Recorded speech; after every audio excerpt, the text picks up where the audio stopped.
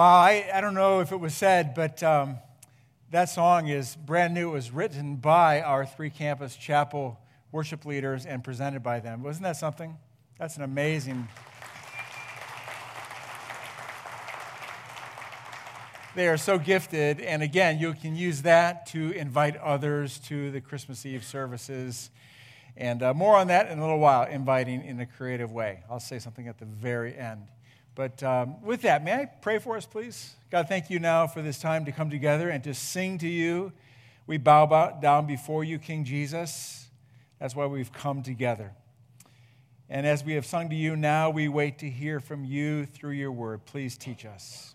Find our hearts inclined to you. May your Spirit have his way up and down the aisles and across the rows in each of our lives. In Jesus' name, amen. It's good to be with you here in Norwalk. It's been a while since I've been here, and it's a privilege to be with you.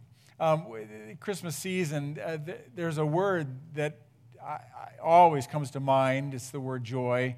Today, we have lit the joy candle in the Advent wreath. Maybe you have an Advent wreath at home. I know we do, and we'll light the joy candle. And joy is found on Christmas stationery. It's found in Christmas displays. It's found on coffee mugs. It's found everywhere. Through the year, of course, I receive mail like we all do, and my envelopes are written to J. Halley. But every now and then, I am addressed as Joy Halley on my envelopes. So I am a walking bundle of joy. I get to think about Christmas all year long. All right, here's a question for you. What is joy? How would you define that? It's similar to happiness. It's used interchangeably in Scripture at times, but there's a fine difference. Happiness is more connected to the emotions of life, to the ebbs and flows of life. Happiness is that fizzy, fuzzy feeling you have when life is, going your way. Joy is different. It's much deeper. It's more settled down into the soul. One author says, joy is like the ballast in a boat. Some of you may be boaters. Your boat has ballast. When the storms come, when the waves come and beat against that boat, that ballast helps the boat remain upright and steady and gives the occupants confidence. Joy is like that for the Christian. It gives us ballast. When the storms of life come, when the waves of life beat against our lives, we have joy. We have ballast. Joy is something Christians are to be known for. How is your joy? How is your ballast? This Advent season, we're looking at words from Paul to the churches in what is called Galatia, that region where he was once a missionary. And I'm asking the question, what does joy have to do with these words from Paul to the Galatians to us? Well, in a very real sense, they had lost their joy. They had lost their ballast in life. How do I know that? Because in the same chapter, Paul asks them this question: what has happened to all your joy? When Paul first came to the Galatian region, he taught the simple gospel message. He taught that to be made right with God, believe in the Lord Jesus. And that's it. That's how you were made right with God. And apparently the Galatians had great joy as a result of that simple message. But then they lost their joy. They lost their ballast. And so Paul writes these words, writes his entire letter to the Galatians and to us to return us to joy and to ballast. So in this Advent season, which began just a couple of weeks ago, we're in a series called Just in Time. And in this series, what we did 2 weeks ago, we began the series by looking at how God acted at just the right time. And then last week, we learned at just the right time, God sent just the right person. And today, what we're looking at is at just the right time, just the right person came with just the right message. And I'd like to look at this passage from Paul to the Galatians and to us. This is what we've looked at so far. But when the right time came, at just the right time, God sent his Son, born of a woman, subject to the law. God sent just the right person, Jesus, who is fully God, fully human. And now the right message begins at verse 5. God sent him to buy freedom for us who were slaves to the law, so that he could adopt us as his very own children. And because we are his children, God has sent the Spirit of his Son into our hearts, prompting us to call out, Abba, Father. Now you are no longer a slave, but God's own child. And since you are his child, God has made you his heir. I want to unpack those verses. But as you look at the screen, I want to ask you, do you notice anything special? Because what's up there occurs only a number of times in all of Scripture. Do you see it? There is God, that is God the Father. There is the Son, who is Jesus. And there is the Spirit, the Holy Spirit. The entire Trinity is mentioned in this one passage. The Trinity is unique to the Christian faith. There is one God, there is three persons, God the Father, God the Son, God the Holy Spirit. For ages, people have tried to explain the mystery of the Trinity. No one can adequately, and yet it is found threaded throughout the Bible. And the Trinity is the centerpiece, the cornerstone of the Christian life. Now, why do I draw our attention to the Trinity? Why would I do that? Because I think the Trinity, God the Father, the Son, the Holy Spirit, is at the heart of Paul's message to the Galatians and to us. The Trinity is at the heart of this idea of joy. And so before we look at the passage more in depth, what I want to do is give you a backdrop for what Paul is saying in his words, and also a backdrop to this idea of joy. May I go back to the very beginning? And at the end of this message, you'll see why I'm going to give you this outline. We'll begin with Genesis 1 and 2. Let's even begin before that. For all eternity past, the Trinity, God the Father, God the Son, God the Holy Spirit, as some authors have said, we're in a dance of love and joy. You know what love looks like, right? God's kind of love, giving, self-giving, not seeking attention, giving attention. That's the Trinity in action.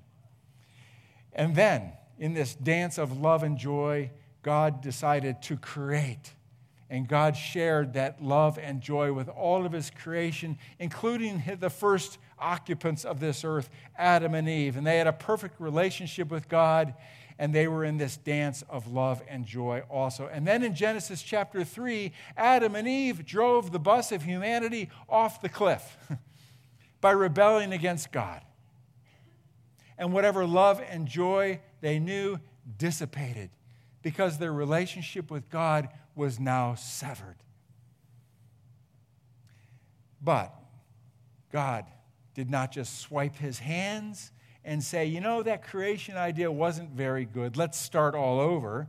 Instead, God chose to reclaim all of his creation, including humankind. And in this long stretch of what we know as the Old Testament, from Genesis chapter 4 through the very end of the last book in the Old Testament, Malachi, God maps out a plan where his grace can be revealed, where his perfect sense of justice can be satisfied, and he finds a way for people in all of creation to be brought back to him, to be made right with God again.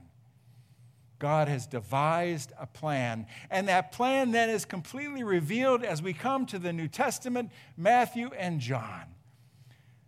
Now, we can only imagine for those hundreds of years, what was that like?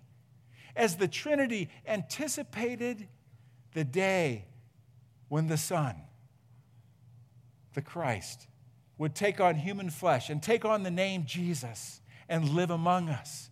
We can only wonder what it was like when the Trinity anticipated the night when the heavens would be peeled back. And on that star-filled night, light would surround the shepherds watching their flocks by night. And the angel would say, Don't be afraid. I bring you good news that will bring great joy to all people. And there's our word, joy. Why joy to all people? Because God was coming himself, Emmanuel, God with us, to make a way back to himself so we could be made right with God once again. And that's the essence of what Paul says in our passage, Galatians 4:4-7. Paul is helping us understand that at just the right time, just the right person came with just the right message. So with you, I want to understand what that right message is and why it is such a key to regaining joy in life.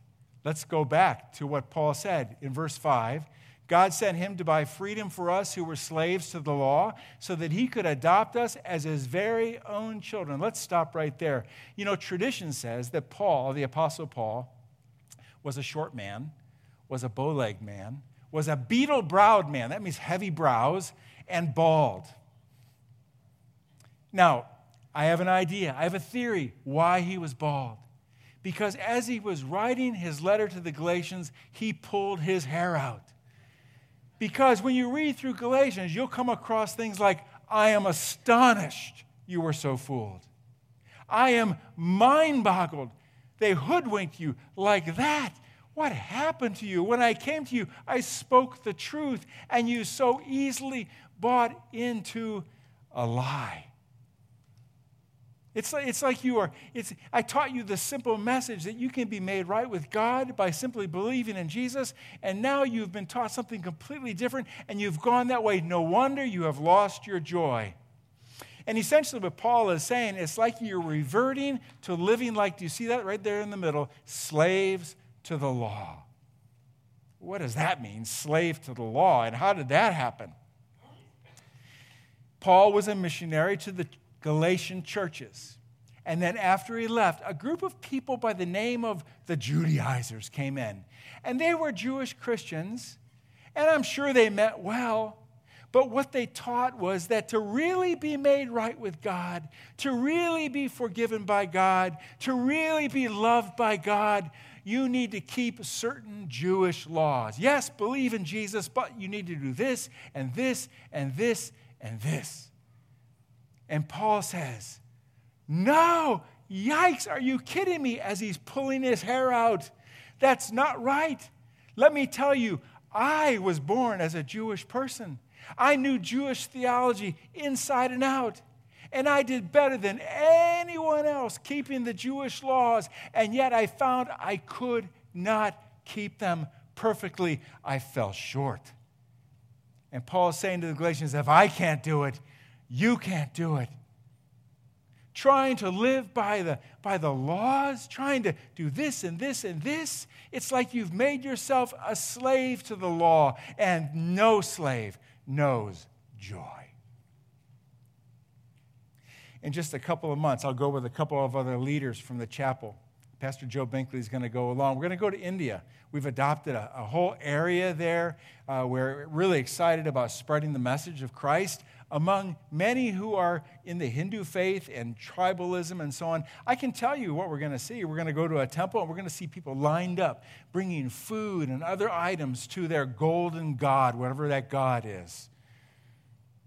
Just hoping that they'll be forgiven, and then they'll do it another day, and then another day, and then another day. And there are a lot of Muslims in India too. And they're trying to live by the 5 pillars of their faith, just hoping they do enough to earn God's favor. You know how you spell all the world religions in the world? D-O. They're just hoping that we do enough to earn God's favor.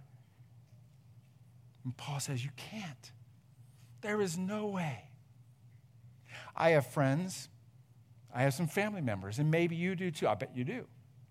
And their idea is this.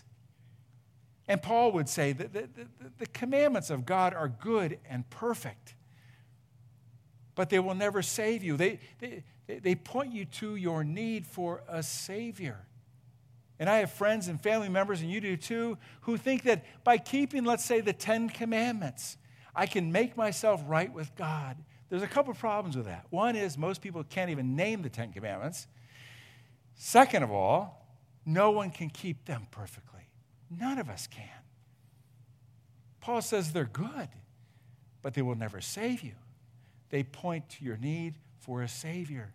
And when we try to keep them thinking that those will make us right with God, we make ourselves like slaves to the law. In chapter 3, Paul says that we are under the curse of the law. What that means is we fall short, and now we are under the judgment of God. Who will save us? Let's go back to what Paul says. God sent him to buy freedom for us who were slaves to the law. Everyone back then knew that a slave could not set himself or herself free. No. But somebody could come along and purchase their freedom for them. And this is where all the religions of the world and what some of our friends and family members believe, that I can make my way to God on my own, this is where all of that is separated from what is called true Christianity. All of this is spelled D-O. All of this is spelled D-O-N-E. God has done for me through Christ what I could never do for myself. Jesus came and lived out the perfect law of God perfectly, and then purchased my freedom by paying to the law what I could not pay and satisfying God's perfect holiness. And it's like Paul is saying to the Galatians, no wonder you've lost your joy. No wonder you've lost your ballast in life. You have forgotten completely what Jesus has done for you. And then Paul goes on in this verse and says, and look what else happened when Jesus purchased your freedom. He says he's adopted us as his very own children. Some of you in this room were adopted. And maybe you've adopted someone, and maybe you're planning to adopt. It's such a beautiful notion found throughout Scripture, adoption. You know what happens at adoption? Somebody who is not a part of a family is adopted, and now they have gained all the rights and privileges that someone born into this family receives. Adoption. Max Lucado, called America's pastor, he says, God sought you. He found you. He signed for you, and he brought you home. That's adoption. Brought into the family of God simply by putting faith in Jesus. That's what makes us right with God. So no wonder the angel cried out, I bring you good news of great joy to all people. There is access to God, all income free. Simply believe in Jesus. Now, what Paul says next is also amazing. I remember these late night infomercials. I don't even know if they have them anymore, but they'd be selling things like Vegematics or different home repair kits, different kitchen items, and they put the price on the screen. You know what I'm talking about. And then the price would be crossed out, and then they would say, wait, there's more. That's sort of like what Paul's doing here. He said, wait, there's more. And this is what he says is more. And because we are his children, God has sent the Spirit of his Son into our hearts, prompting us to call out, Abba, Father. You see that? The Spirit of God comes to live within the believer's life. That's a gift. Now, I want to tell you that the Holy Spirit was at work before that. The Holy Spirit helped, if you're a follower of Christ, it was the Holy Spirit who helped you understand your need for a Savior. And once you asked Jesus into your life, the Holy Spirit came to live within, and he joined God's life with yours and gave you the gift of eternal life, which begins right now. Not just that, Paul goes on in the next chapter and says, when the Holy Spirit is in you and you're walking with Christ, his job is to build joy into your life. How about that? But not just that. Look what he says. The Holy Spirit prompts us to call out, Abba, Father. To this day, I have a general rule of thumb. When I'm in any meeting at the chapel or any meeting anywhere, and it can be somebody that you've never heard of or somebody you've heard of, somebody important, somebody not that important, if I can say that. If one of my kids calls, I take that phone call. If you call me, I'll probably put it on hold or say I'll call you back. But my kids, I answer immediately, right? Now, there's a couple of noteworthy things that Paul writes here. And it's these two terms, call out and Abba, Father. Call out. It means urgency, a sense of urgency. I wonder, what's the urgency in your life right now? It's probably different than what's urgent in my life right now, but it doesn't matter. Paul is saying that God wants to hear that which is urgent to you. Do you believe that? Sometimes it's hard to believe that God would want to hear from me for the first time in a long time or again and again. And Paul says, no. The Holy Spirit prompts you to call out, Abba, Father. That's the same way Jesus referred to his Father in heaven when he prayed. We can pray the same way. Abba, as you probably know or may know, it's an Aramaic term which means papa, which means daddy. It's that endearing of a term. We have a granddaughter named Blakeland, and she calls me Papa J. I love that phrase. It sounds like I own a pizza shop, Papa J. But I love it when she calls out my name. I drop everything. Yes, what can I do for you? And that's how your Father in heaven is. When you have an urgent matter and you call out, he wants to hear from you and you and you. Now, wait. Paul's not done. There's more, right? Look at this. Now you are no longer a slave, but God's own child. And since you are his child, God has made you his heir. Now, this is not immediately noticeable, but it's certainly worth noting. And that is, Paul has now gone from the plural to the singular. He's gone from everyone to just me. He's gone from everyone to just you. I'm reading through a book with a number of others right now, and in the book, this guy admits, he just confesses, and maybe this is you too. He says, my temptation is to think that God's love for me is just generic. He generically loves me, like I'm number 26,752 in the multitude of God's family. He says, that's not right. And this proves it. Paul says, no, he knows you by name. You're an individual. You're his child. And he wants to hear from you. And not just his child, you are an heir. What is an heir? An heir is somebody who receives an inheritance. Ooh, I like that idea. I like getting an inheritance. What is that? $1 million. Did you read that in your Bible? No, it's something even better. It's a long list of things. Paul writes in Romans that we are co-heirs with Christ. What does that mean? A bunch of things. But among them, this, complete access to God. Those matters that are on your heart, just cry out. Eternal life. That's a quality of life that begins right now and extends beyond the grave.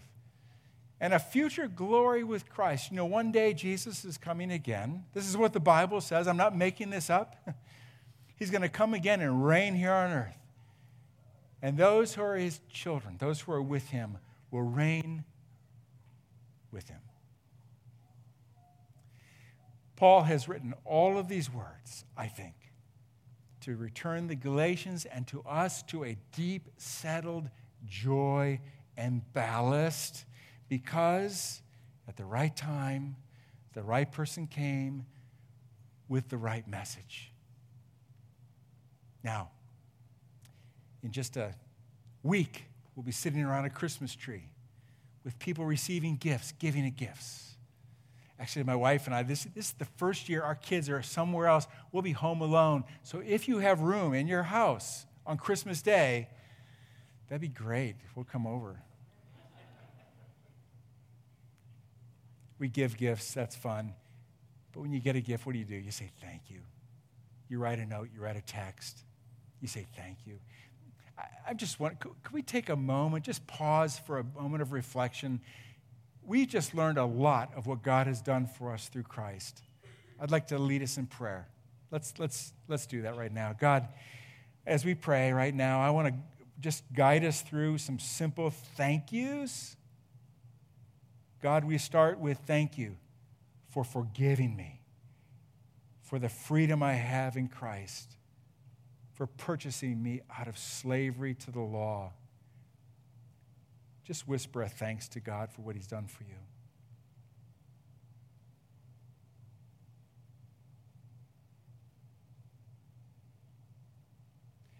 And now in the next breath, a word of thanks to God that you are his child. You are an heir. And you have a future. You have a hope.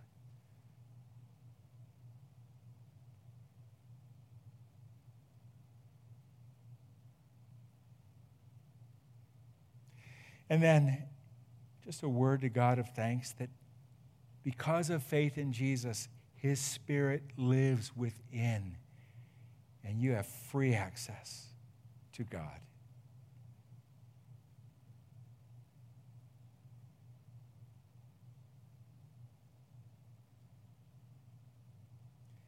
And while we are praying, if in this room you are unsure, you have a relationship with God through faith in Jesus, now is the time simply to say, I need a Savior.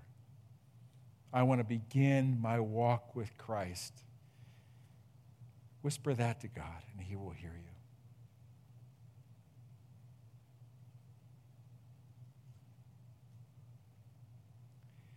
In the name of Jesus we pray. Amen. It's good to give thanks.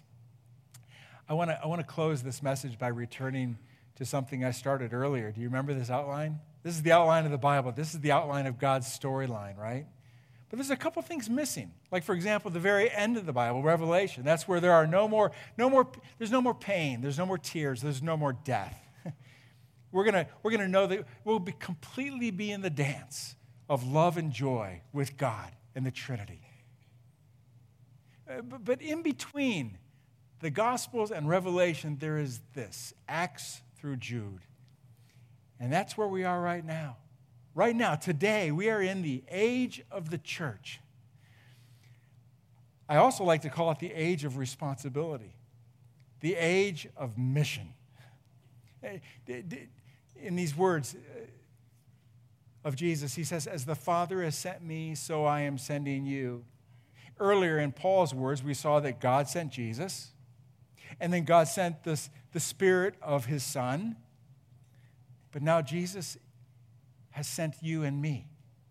We are sent people. To do what? The theme of the Bible very much is this. I am blessed to be a blessing. I am blessed to be a blessing. Do you know the most popular word associated with God throughout the entire Bible is what? Give, gave, given. In other words, when you give, at no other time are you more like God. When you bless others, at no time are you more like God. So I just want to ask you, in this Christmas season, how can you be a blessing to others and bring joy to them, the same joy that you have received from God through Christ? Maybe it's finding somebody who is alone. This is their first Christmas alone. Or maybe somebody who needs a simple gift of time, gift of treasure, gift of talent, whatever that might be. Or would you consider just sharing with them how you found a relationship with God simply by believing in Jesus? Tell your story to somebody. And here's an easy thing. We talked about it earlier. Just invite somebody to the Christmas Eve services here. If you get them here, we will do our part in concert with God's Spirit, who brings people to an awareness of their need for Jesus. Now, we want to make this super easy. Charles didn't talk about this earlier, but when you leave, you're going to receive, each one per family, if you like, it's a packet of coffee you can give to somebody, and on the front, it's the times of all of our services. And we were going to do this last year, but do you remember the Christmas storm canceled everything? But this is an awesome opportunity for people to be aware of what we're doing here. And down at the bottom is a QR code that will take them directly to our website and to the song that you saw earlier. So take one of these packets on the way out. If you don't want to take one, that's fine. Leave it for somebody else to give to someone. But I would encourage you, coffee or no coffee, consider inviting someone here so they can know the joy of Christ also. Let's pray. God, thank you now for this time to look at your word, to be reminded all that belongs to us through Christ. We are grateful. In Jesus' name we pray. Amen. Have a great week.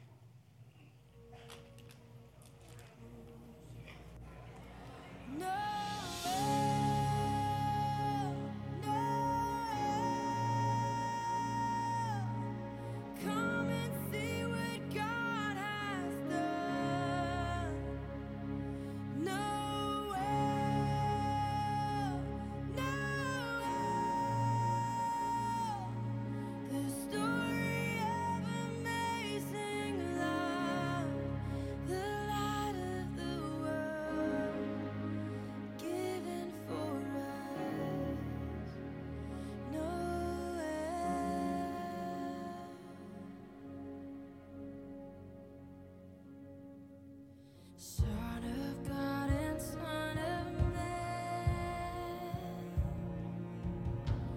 there before the world began, born to suffer, born to save, born to raise us from the grave. Christ the everlasting Lord, He shall reign forevermore. No, no, come and see what God has done. No,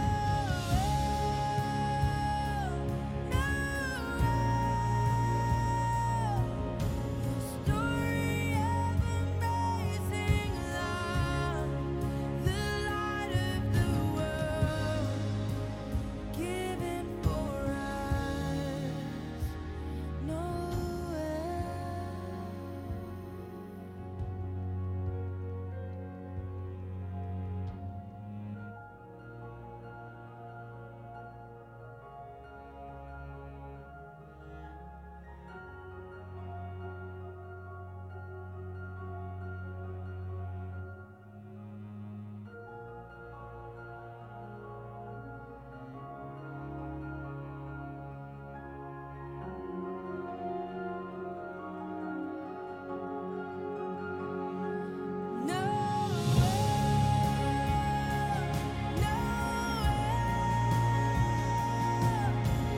Come and see what God has done.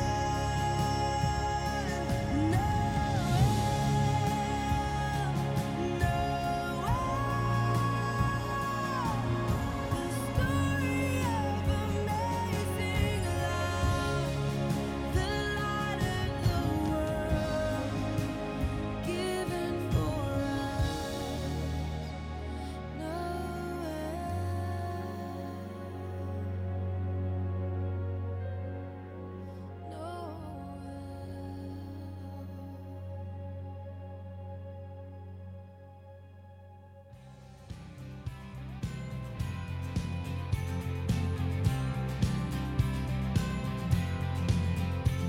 Foretold by ancient prophecy, a hope to which our hearts could cling. Someone